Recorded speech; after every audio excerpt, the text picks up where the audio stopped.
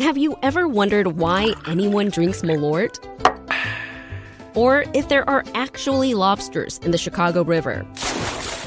Then listen to the Curious City podcast, where we answer all your questions about Chicago and the region. WBEZ's Curious City is part of the NPR network and available wherever you find your podcasts. From WBEZ Chicago, this is Nerdette Recaps His Dark Materials with Peter Sagal. I'm Greta Johnsen. And I'm Tricia Bobeda. And we are with Peter Sagal. Who liked it? Whoa! I know, it took this long, but we're here. I enjoyed an hour of television, and I'm ready to tell you why. So today we are recapping the season 1 finale of His Dark Materials. It was called Betrayal.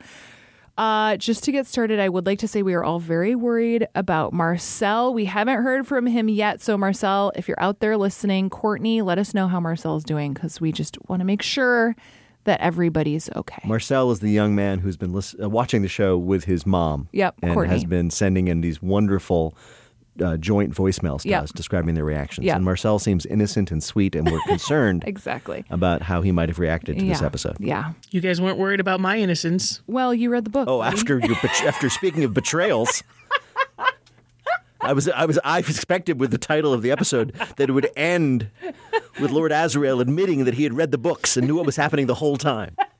That's the betrayal I thought this was going to be about. Yeah, you knew what was going to happen, bud. You're fine. It was still a lot. It was a lot. Let's listen to all the voicemails we got about hopes for the finale, and then we'll unpack it. Hey, Nerdette and Peter. Hello, Greta, Trish, and Peter. This is Thomas in Oregon. This is Leah. I'm from Austin, Texas. Hi, Nerdette. It's Derek from Chicago. Big fan, long-time listener, first-time caller. My name is London. I'm from Mississippi. This is Virginia from Seattle. Hey, Nerdette Recaps. This is Barbara from Germany. My name is Kanani. I'm here in Chicago, and my demon would be a black cat. A pocket-sized mule. Finch. My tabby cat, Milo. A baneful hedgehog. My demon would be a flamingo, I guess. And I'm calling because on the plane today, I saw Detective Pikachu, and I really noticed how every person there had a Pokemon with them. I'll become the control since a certain someone broke and read the first book. Although, no hard feelings, honestly, same. I'm actually calling about Mrs. Coulter. I'm curious if anyone else thinks that Iork Berneson's voice just sounds like an extremely gruff Winnie the Pooh. Peter has been talking about how she's this unhinged villain and it makes her weak. She is not weak. This is coming from someone who's a little unhinged themselves. And I just wanted to say that I'm really excited. This last episode has me so worried for Roger. As for the finale, I really hope we haven't come this far just for Roger to now be sacrificed by some alternate means of dust capture that Azrael has developed that's just as treacherous as Mrs. Coulter's. Ever since you posed the question, where have all the demons gone? I've just had a song running through my head.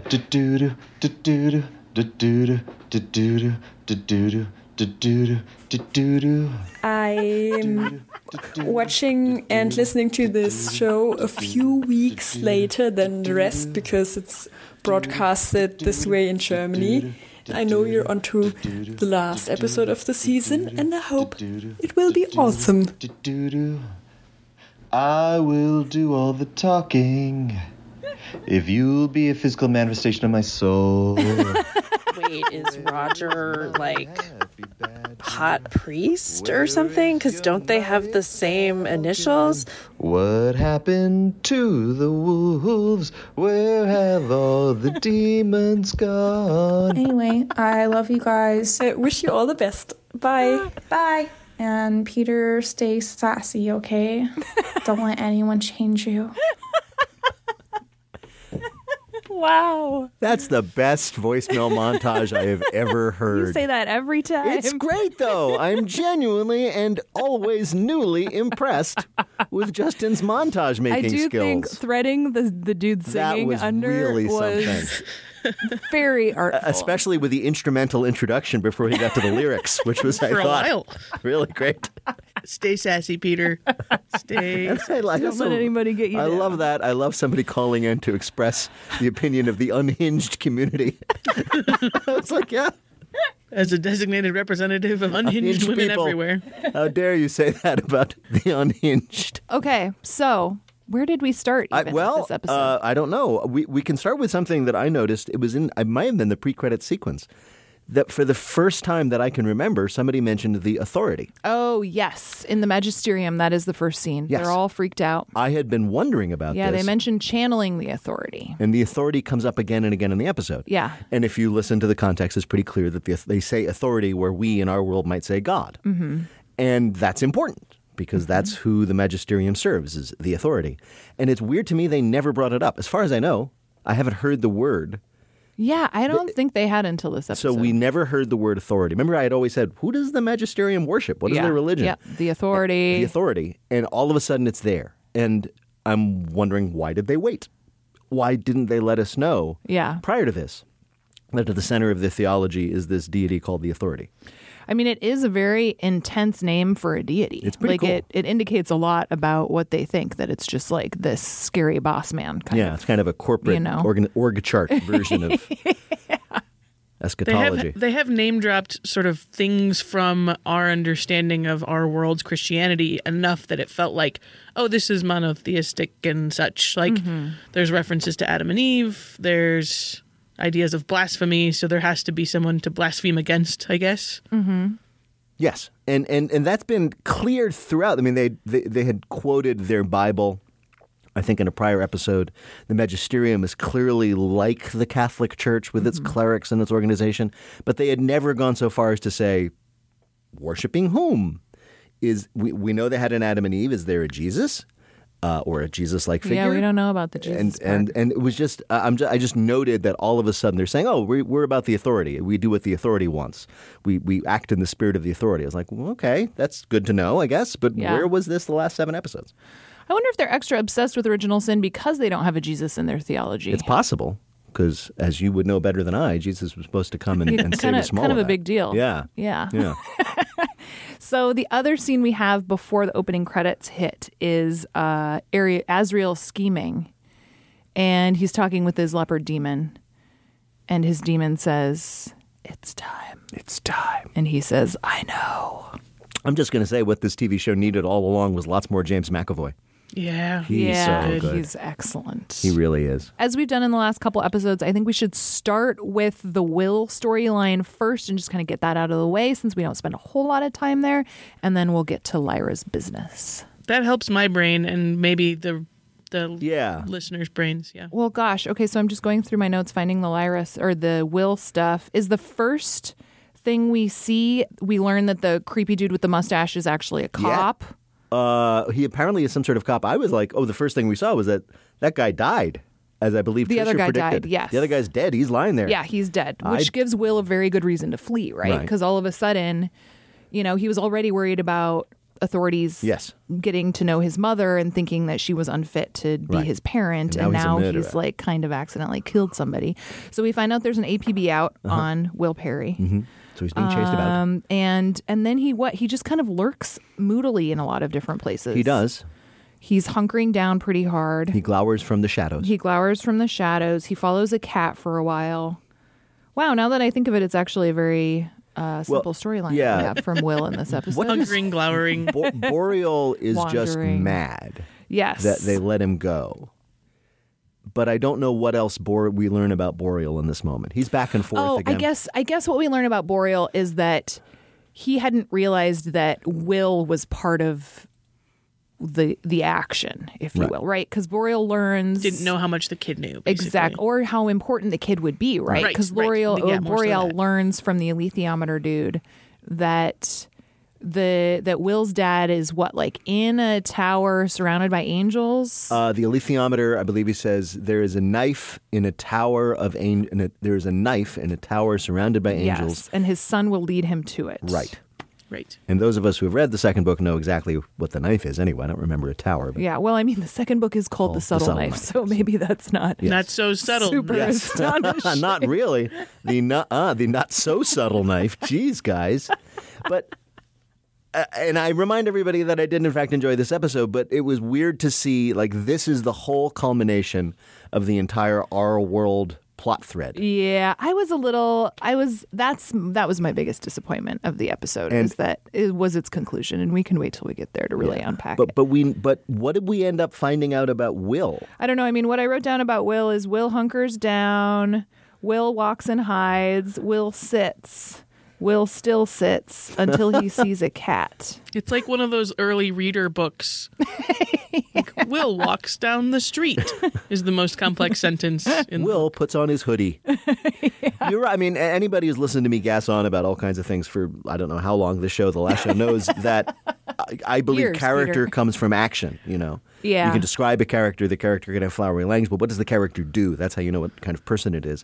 And he hardly does anything. As you say, he glowers and is shifty and hides, and that's it. And he hasn't done much other than that. He kind of accidentally killed a guy. I think he is like co-conspirator to the cat. I think the cat is really the murderer. You think as I usually feel about cats. Yeah, you know who to accuse if I'm found dead in my apartment. It's definitely your evil cat.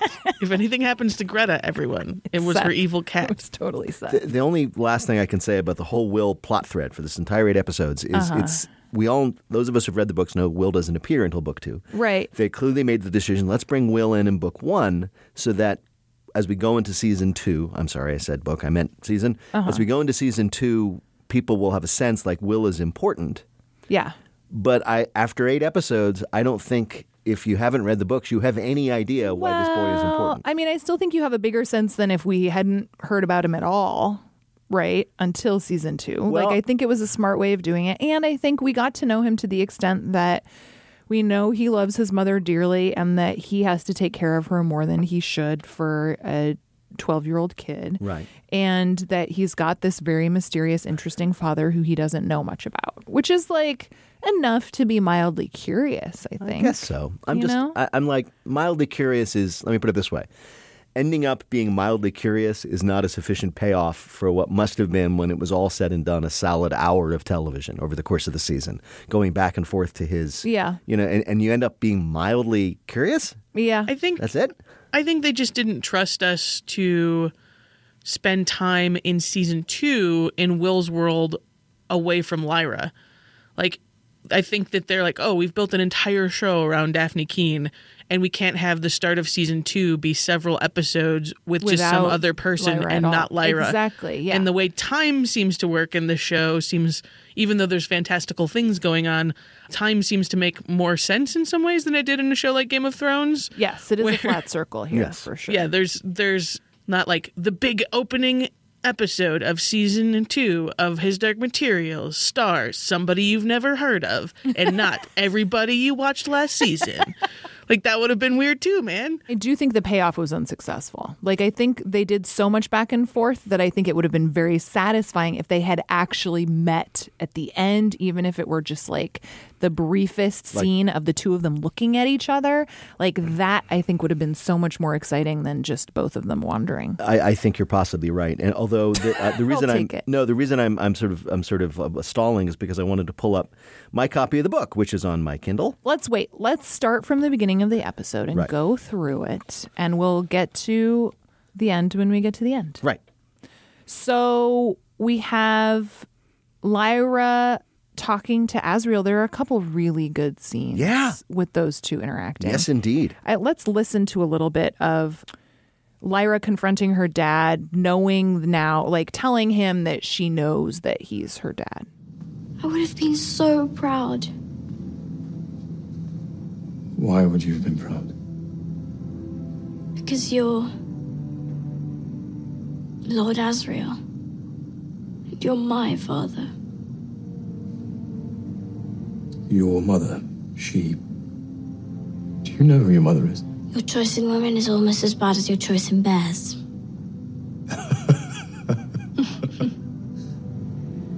I don't think we should continue this conversation. Why not?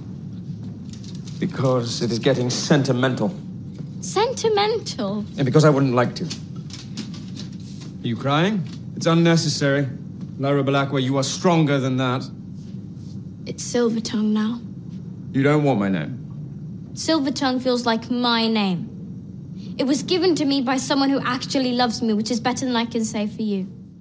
I love that. She rejects Balakwa, he rejects the alethiometer, and subsequently fatherhood, essentially. I know. The rest of that scene goes down. That was such a better scene of that variety than we have ever seen before, and it's partially because James McAvoy is so brilliant, but it's also because it's so sort of complex. Is Azriel a bad guy or a good guy? And that kind of, he's both, obviously, and that kind of complexity is something that we've missed to this point, at least insofar as it was successful. And so it seemed almost in a weird way for this context real in a way that a lot of other important emotional interactions have been in the show have not. Mm-hmm. Tricia, what did you think of it? Yeah, I completely agree with what Peter just said. I think that her feelings about him are genuinely complicated because with Mrs. Coulter, it's like, oh, everything from the music to the costuming is saying villain, villain, villain the whole time. I think, right? too, the fact that she never knew Mrs. Coulter right, before and then they had either. no Like, pre-existing relationship with Azriel. Whereas, yeah, and also I think in some ways we are in the show, you know, a little worried about why he had such a strange look on his face when Roger showed up and all that. But up until this point, we see him as a maybe not paternal figure, but not a villain in any way, right? He's been kind to her in his own way. He made sure she was safe, all these other things, you know, kept her from getting killed, murdered basically to keep her safe in the end. Like, he has done things and made some sacrifices for her, not as many as sort of a traditional, you know, parent would. But so it makes sense that their relationship is just genuinely complicated. It is true. So from there, we go to the creepy airship. Yes. And Mrs. Coulter talks with Father MacPhail. Again. So many conversations with Father MacPhail about how important she is. Well, we do get a little more backstory on Mrs. Coulter. And I think, too, I mean, that line from MacPhail, we have firepower and belief. We have firepower and belief. Two mighty weapons. I think is pretty chilling, right? Kind of seems like maybe one of the things that they take between worlds as a sort of authoritarian regime is weapons from our world, right? We talked about this a little bit in the last episode, but those seem very much like our world SWAT team sort of weapons and things. And to see them on that airship is a little chilling also, to go, oh, maybe, yeah, that would make sense that terrible people would actually just use it to trade arms. Yeah, I don't know if that is, I mean, that definitely isn't a thing from the books. But it is interesting just visually how much they obviously look like they don't fit in that world, for sure. Yeah. It was also nice, just speaking as a boy, to have a nice big battle. Boom. Yay. Boom. Okay. Gather round and listen while old Peter Sagal mansplains this show to you. Boom. So then from there we go back to Azriel's lab. Yes. And Lyra's brushing her teeth. That was there was this moment where her servant says, does she have everything she needs? Yeah. A brush for her teeth? A toothbrush? And I'm like, did he just invent that word?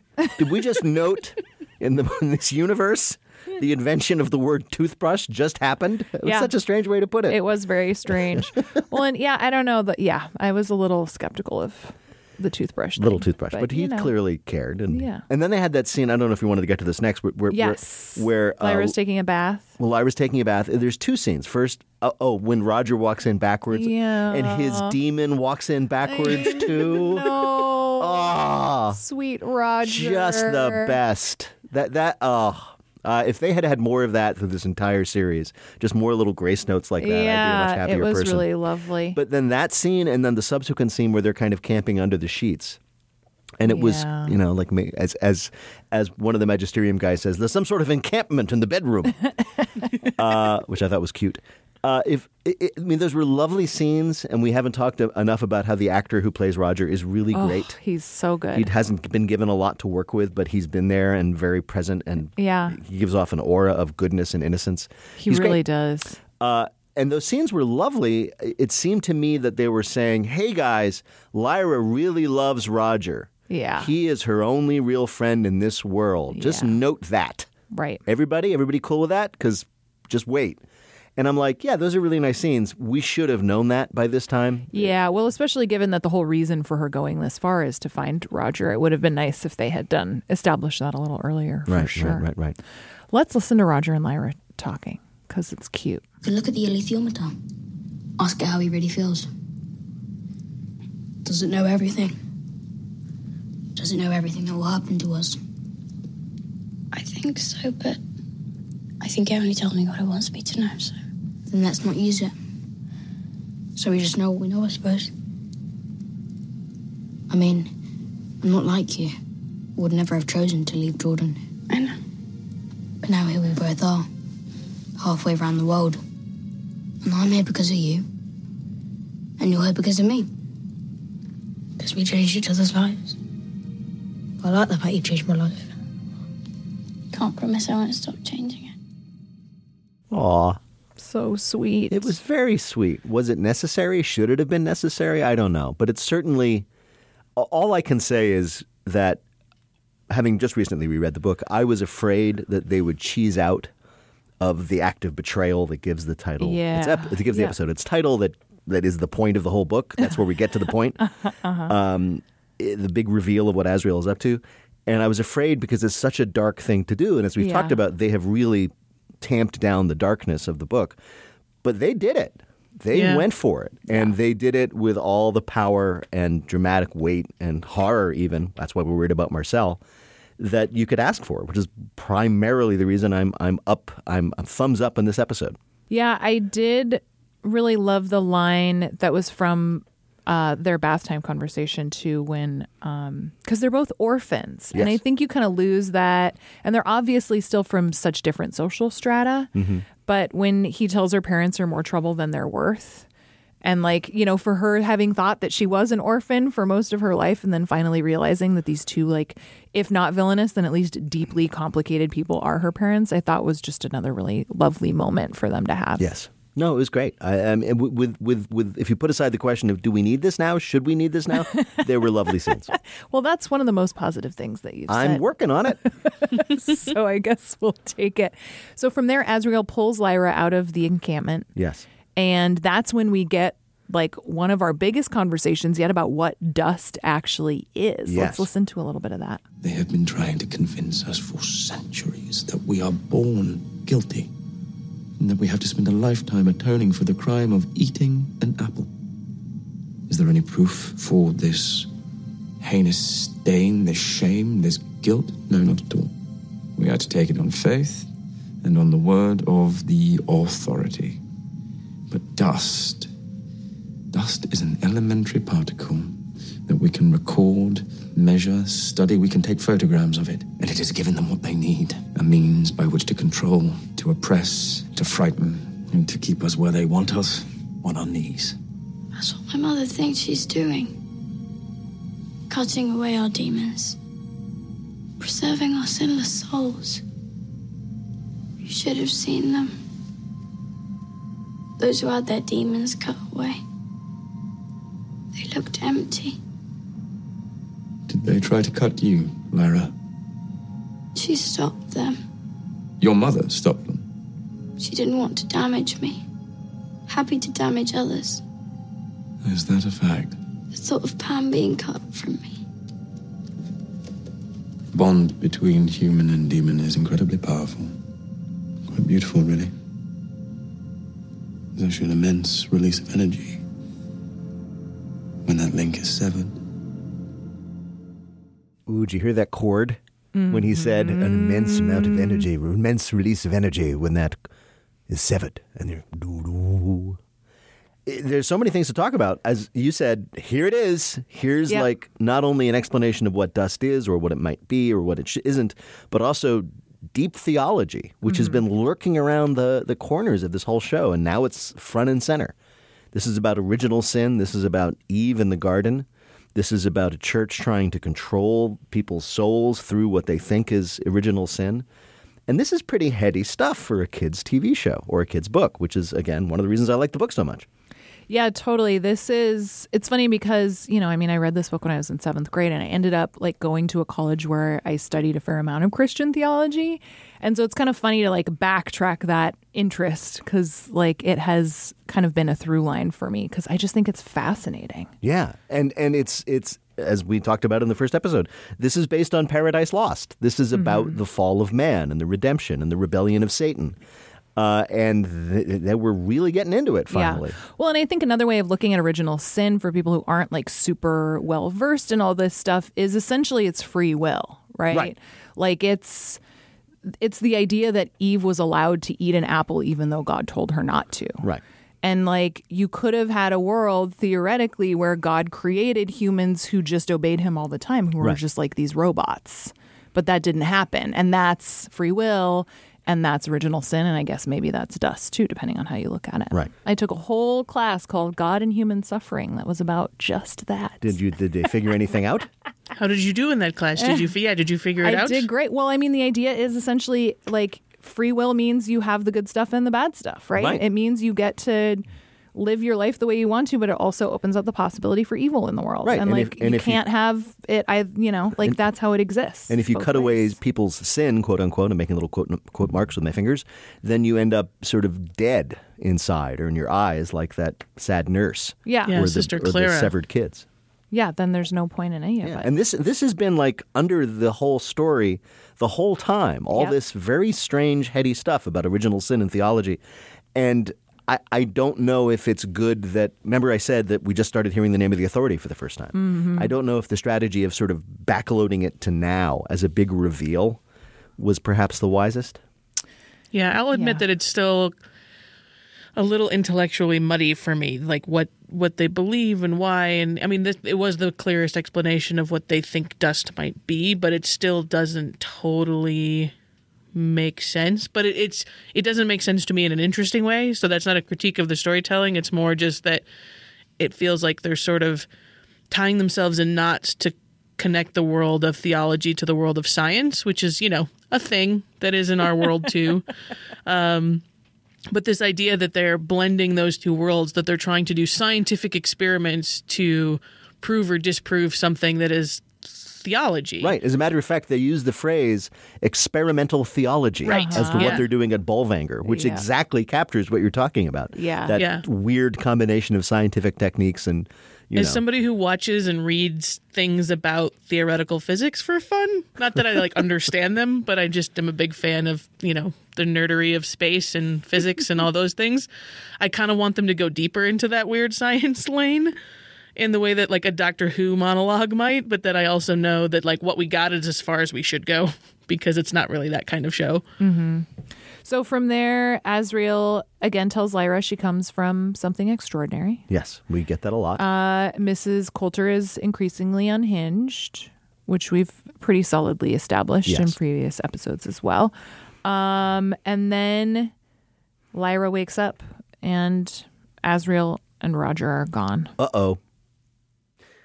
Yeah, that whole sequence, I got no complaints. The just growing terror of what Asriel was doing with Roger, Roger's increasing concern, yet his inability to rebel and walk away, because that's not what he does. He's a good kitchen boy. Lyra's desperate chase with the help of Yorick Bernison. It was awful convenient, I thought, that she could just run outside and be like, Yorick! And he's like, what's up?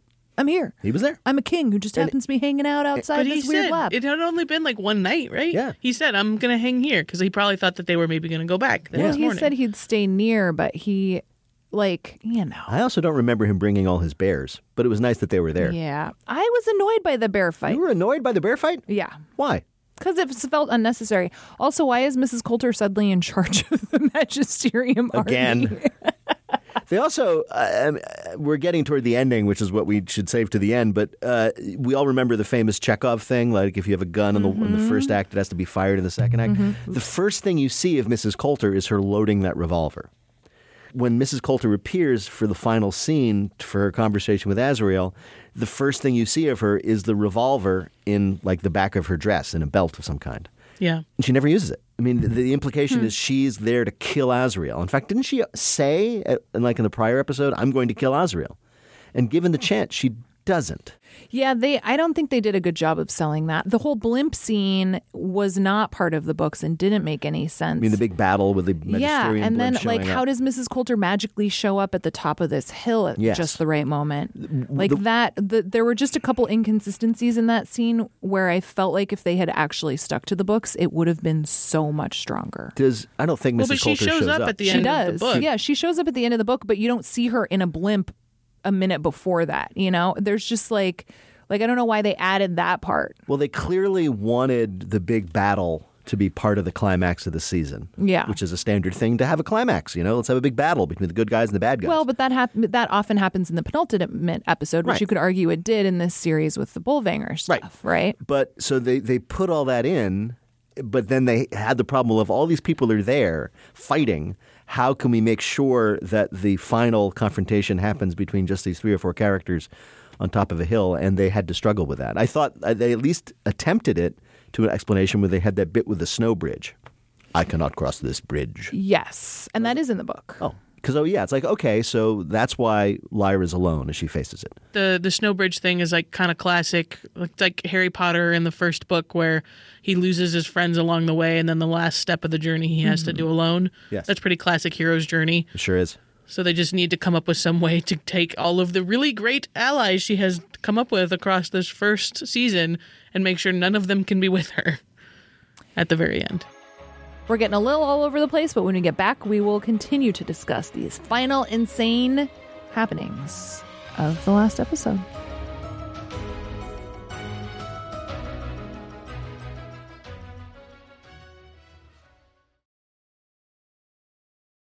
So Lyra has to cross the bridge, and then she essentially is there, though she has to climb a little bit to get up there. And right? they use that problem of there's a lower level and a higher level on the summit, basically to prevent Lyra from getting there in time. There's that she's literally climbing up to the cage when the guillotine is lowered and she's blown back by the energy. Right, she's blown back by the energy, and that all happens before Mrs. Coulter shows up too. Right? Okay. Yeah, Mrs. Coulter. The whole scene with Mrs. Coulter and is Lord once Asriel. the thing is already open. It's backlit by the gateway.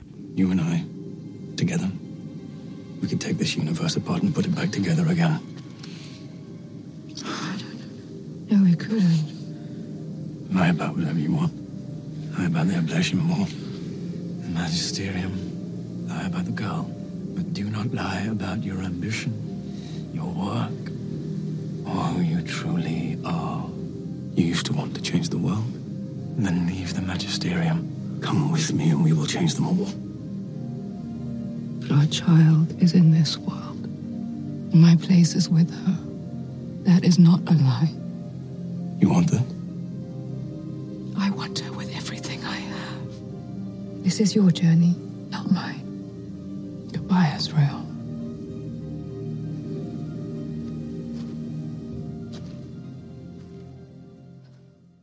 I just don't buy it. No, particularly her thing I love my daughter and my work. My work why is... bother having that really? in there? Because as far as we know, that she completely ignored her daughter for the first 12 years of her life. Right. And then once she met her daughter, she tried to manipulate her and lied to her. Didn't even mention the fact that she was in fact her mother.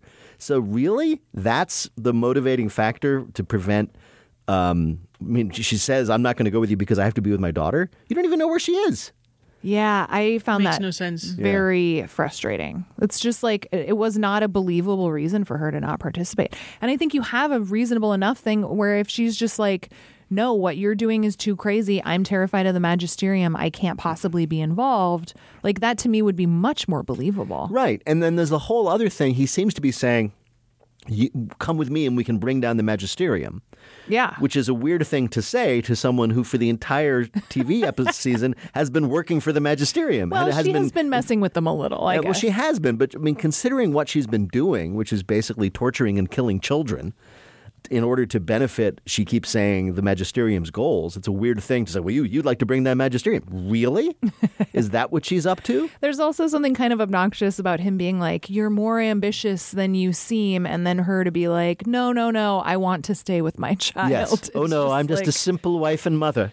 Kind of a bummer. Yeah. They could have solved it in so many ways, right? too. It's if you're just Monday morning quarterbacking, even, again, they made changes from the books, but even if we knew, for example, that she didn't know Lyra was alive until very recently, like that Azriel had run off with the baby and disappeared. Sure. And then you might make me believe that she had actually wanted to be in the life of this. Right. Or if she had been keeping tabs on her through some other character that they had established early on, that was a thing. Yeah. And what's also weird is that let's assume that throughout this, for whatever reason, Mrs. Coulter had been devoted to the interests of the magisterium for whom she works. Remember all the scenes in which she says, "You need me, magisterium. I'm the person who can help you advance your goals." If she no longer feels that way, maybe there should have been a very dramatic moment in which she acts on that, in which she pulls out her gun and shoots one of the creepy priests, perhaps, or arranges for Lyra's escape, or does something to betray the magisterium, as opposed to her just saying at the end, no. Yeah.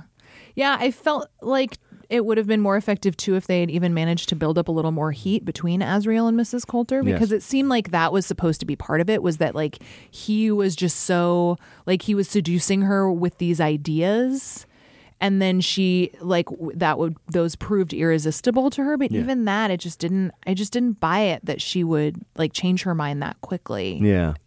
So, yeah, the thing that happens that we have kind of tiptoed around is that Roger is killed. Right. By Lord Azriel. And we know that for sure because his demon is no longer in that cage. Yes. And he says and does nothing. There's that one line that says his face is still warm. Yeah. They make think maybe he's alive, but his demon's gone. Yeah. He's dead. And he's dead in the book, right? Yeah. Yeah. And again, props to the TV makers for that's what happens. Lord Azriel, this figure of admiration, this goal that we're trying to get to, this hero that we're trying to rescue, he just murdered a child for his own end. His daughter's best friend. His daughter's make it even worse. Yeah. And I applaud them for going with that because I was afraid they'd back off it. I was worried they weren't going to either. But here's the problem. We find out in the book, which takes place entirely in their world, the world of Lyra's Oxford, that the entire plot, everything that has been leading up to this moment, is Azriel figuring out a way to open a portal into another world, which is so important to him for his reasons of like rebellion against the magisterium and saving mankind from their oppression, that he's willing to sacrifice a child, to murder a child to do it. It's that important just to open that portal. We don't know where it is, but that's what he's going to do. That's the entire point of everything. And in the meantime, it turns out he could have just walked over to that like little park and just walked through the door. And the fact that they decided to do that, to give Boreal somehow this utterly effortless portal that's just always open, that no one else ever seems to find, kind of so weirdly undercuts the entire plot of the story that I just can't get over why they did that. Even if you wanted to say, okay, season 1, we were going to get Will Parry in there because we don't want to, as Trish said, drop him right in on episode 1, season 2. Great. There was no reason to have to introduce Lord Boreal into that plot line. It could have all happened in our world. If there would have been a way to do it. That would have been more confusing maybe, because then it's like, then what is then there's no connection at all. Well, I mean, there are things there's all those hints about what happened to her father, the fact that her father is the same guy. I mean, you could have handled it, I think, if you had made that choice. Like, there's no portal, but there is, we the viewer, will go back and forth between worlds, and we will see something happening in our world that has resonance and meaning. It could have been done. Well, do you think maybe it's to introduce the concept that there are other ways of getting to other worlds beyond killing children? Well, that's coming up. That's what The Subtle Knife is about. But that, to me, is something that it should have saved because, I mean, it's one thing to find out after the fact that this extraordinary, murderous, evil act wasn't in fact necessary. Yeah. You didn't have to sacrifice a child to do it. There are other ways. It's one thing to find that out after the fact, but it's another thing to present it as the crowning dramatic act of... Yeah, I could see that. And then it turns out it wasn't necessary. He could have just walked over to the park. I think it makes it all seem more evil and more narcissistic and more... I don't know. I think... You know, had he worked inside the system instead of outside of it, like Mrs. Coulter seems to be more willing to do, he might have found out from being inside the magisterium how to get between worlds because clearly they know how and they know it exists. Well, or just Boreal does. Yeah, well, it doesn't does seem anybody obvious else know that everybody knows about it at all? It kind of seems like Boreal might be keeping that a secret. Yeah. I would have loved to have been in the room when they were plotting this out, and would have loved to hear their reasoning. Why this was something they decided to do with season 1.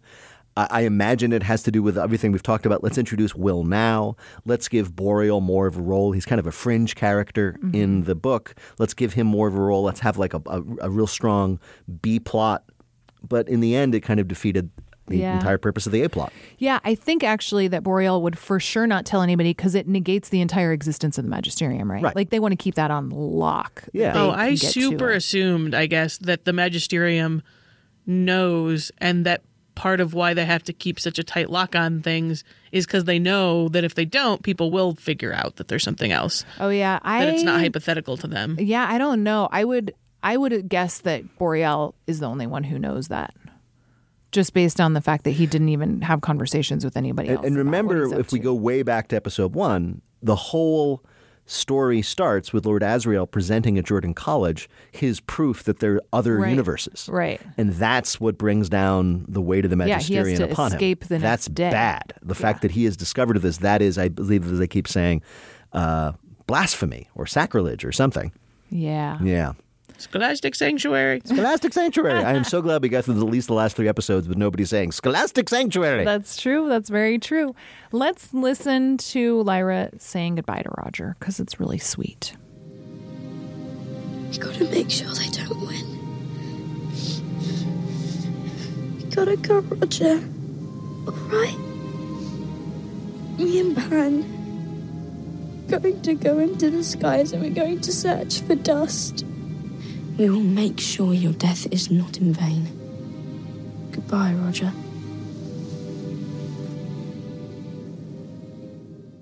The thing I wrote down right before that scene was all these grown-ups. Yeah. You know, it's funny. I called up the last page of the book because the last sentence of the book. I was going to ask you to read the last sentence because of the book. Everybody who's read the book remembers the first sentence. Lyra, which is from memory, Lyra and her demon entered the library at Jordan College. Amazing, like, demon, what?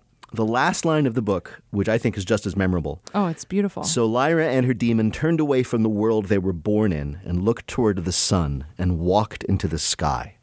Oh, I love it so much. And I'm so glad they kept to that. But I was looking at the page, and the dialogue you just played is almost from the book. We've got to go up there and search for dust. But you know what line they added? Your death will not be in vain, which made me go, yeah. Which is a line that has never been said in real life. It is only said in fictions and movies and TV shows over the corpse of somebody. Your death shall not be in vain. You know, all right, maybe Lincoln said it at Gettysburg. Other than that. Now we'll have to find some instances of it out in the world. But it was such a bit of like written stuff that I was like, why? Why did you do that? Yeah, but I thought they pulled it off generally pretty damn well, considering. Oh, yeah. Again, my quibbles, I hope, do not take away from the fact that I thought this was finally a really good episode. Do you think Will's phone is going to work? It's like, what's going to happen to his streak in the New York Times crossword puzzle app if he can't get... You know, I worry about this. You know, if he can't get service. Because you can't download those ahead of time. No. Yeah. No, I lost my iPad briefly, and I was terrified that it wouldn't About your upload. puzzles? I was so terrified of the fact that if the crossword puzzle that I had completed before losing the iPad had not uploaded in time to the server, it would not give me credit for keeping my streak going. And like so when I see.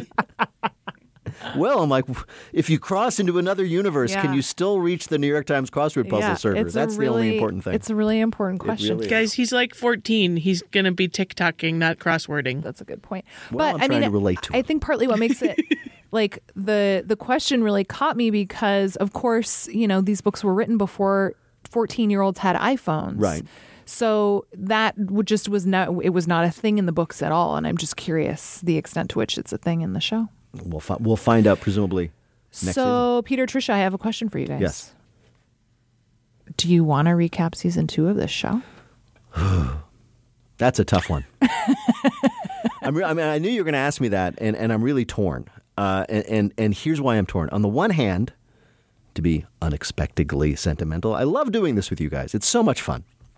And I've discovered that the fun I have doing this with you guys is not connected to the quality of what we're talking about. I mean, I guess That's an interesting discovery. That's a good thing to learn, yeah. But on the other hand, I keep going back to what that tweeter said that I cited a couple of episodes ago. It's like, why are you harshing on this TV show? Mm-hmm. And the fact of the matter is I think is pretty clear. I didn't think it was great. I thought, considering how much I love the books, I thought it was quite disappointing. Yeah. Yep. And what's frustrating about it in particular is that it really could have been better. We're not talking about some stupid knockoff, low-budget thing that somebody did because they owned the rights. We're talking about a premiere production from HBO and BBC. They had all the money and all the talent in the world, and it pops up, and you can see, they used to say you can see the money on the screen. You can see the talent on the screen. There's James McAvoy and Ruth Wilson and all these amazingly great actors and designers, and it still just fell short. And it just, it makes me frustrated. And those of people who out there who like it, I don't know if they will benefit from me getting on the podcast every week and saying, that sucked. What do you think, TB? I mean, I think that if I wasn't recapping it, I'm not sure how eager I would be to keep watching the TV show. Yeah. But I am reading the books voraciously. So it did that. Like, it did its job in that it made me excited enough about this world and these characters that I picked up a book, which, as Greta knows, like, I don't read a lot of novels. Yeah. So that's actually a big thing for me to actually like go buy a physical book and 3 of them and read them. And there's like a Bobeda book club happening. There is. My mom and my brother and I. Yeah, I mean, like, that's pretty cool. I will say to listeners, if you've watched the show, if you've hung with us and you're a little disappointed like I am and you're thinking, what's the big deal? Read the books. Yeah. You will find out what the big deal is. Yeah. And I think that the TV show varied from the books enough so that the books will still be powerful and meaningful and great. For sure. Well, and what's really exciting is, I mean, the only book so far that the TV show exists of, obviously, is The Golden Compass. There are 2 more in the original series and 2 extra books in this next series that are also great. I have no doubt Philip Pullman is really, really good at what he does. Yeah, especially the most recent one was such a pleasure to read. And I'm going to say that I don't know if you felt this way. I don't know if you've watched it, but the other HBO show of the fall that I watched was Watchmen. Yeah. Which I thought was... I just finished it last night. What'd you think? Oh my gosh. Yeah? Oh my gosh. It's I mean, I keep wanting to bring it up because there's, again, beloved source material that pre-exists the TV show. Bad movie. Oh yeah. Yep. Yeah, there are a lot of weird parallels. A lot of weird parallels, but also, I mean, it's not meant for children, clearly. Whereas this, I think, I mean, in some ways, the thing that this did right, but just wasn't done for us, is that I think they did make a show that Marcel and Courtney could watch together. Right. And really enjoy. Which is important. It's good enough kids' TV that adults can watch it happily. I used to have young kids. It's important. But it's kids' TV.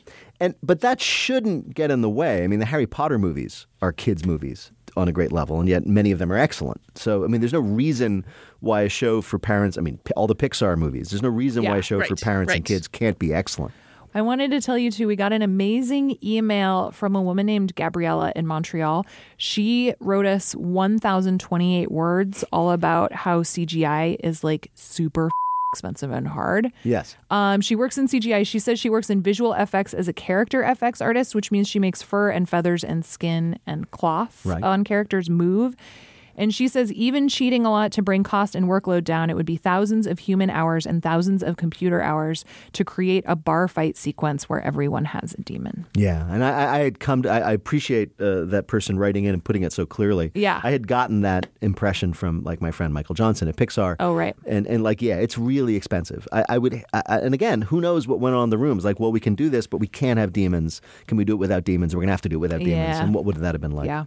We also got a really great email from someone named Sarah who said that Lin-Manuel Miranda's Lee Scoresby is actually a better approximation of Malcolm Reynolds from Firefly than he is of Han Solo. I can buy that. Which I think actually is pretty awesome. Yeah, right? Because Malcolm Reynolds... Because he's not like he's the teddy bear version of Han Solo. Right, exactly. Like he's Malcolm not a Reynolds, jerk, but he'll take your money. Captain Mal would not have shot first. Right. That sums it up. All right. Well, keep in touch with us in 2020. We'll see what happens next. The show is produced by us with help from Justin Bull. Our executive producer is Brendan Banaszak. Our theme music was composed by the wonderful Andrew Edwards of Blue Police Box Music. We are Nerdette Podcast on Twitter. Tricia is Tricia Bobeda. I am Greta M. Johnsen. Peter is Peter Sagal. And you can also keep in touch with us using the hashtag Nerdette Recaps. And sign up for our newsletter. That's where you'll get all of the news about what's next for us. You can do that by going to wbez.org/NerdetteAF. Is that it? I mean, I want to recap something else. Yeah, I know. We'll think of something. Do you need a break from the news? Well, my friend, Nerdette Podcast is here for you. Our show is all about delight. We laugh about what's happening in pop culture and feature thoughtful interviews with fascinating people. We even have a monthly book club that you can participate in. I could just go on and on about it. I loved this book. It was an experience, I'll tell you that. I discovered authors I'd never heard of, and I'm really happy that I did. Come hang out with us. Listen to Nerdette wherever you get your podcasts.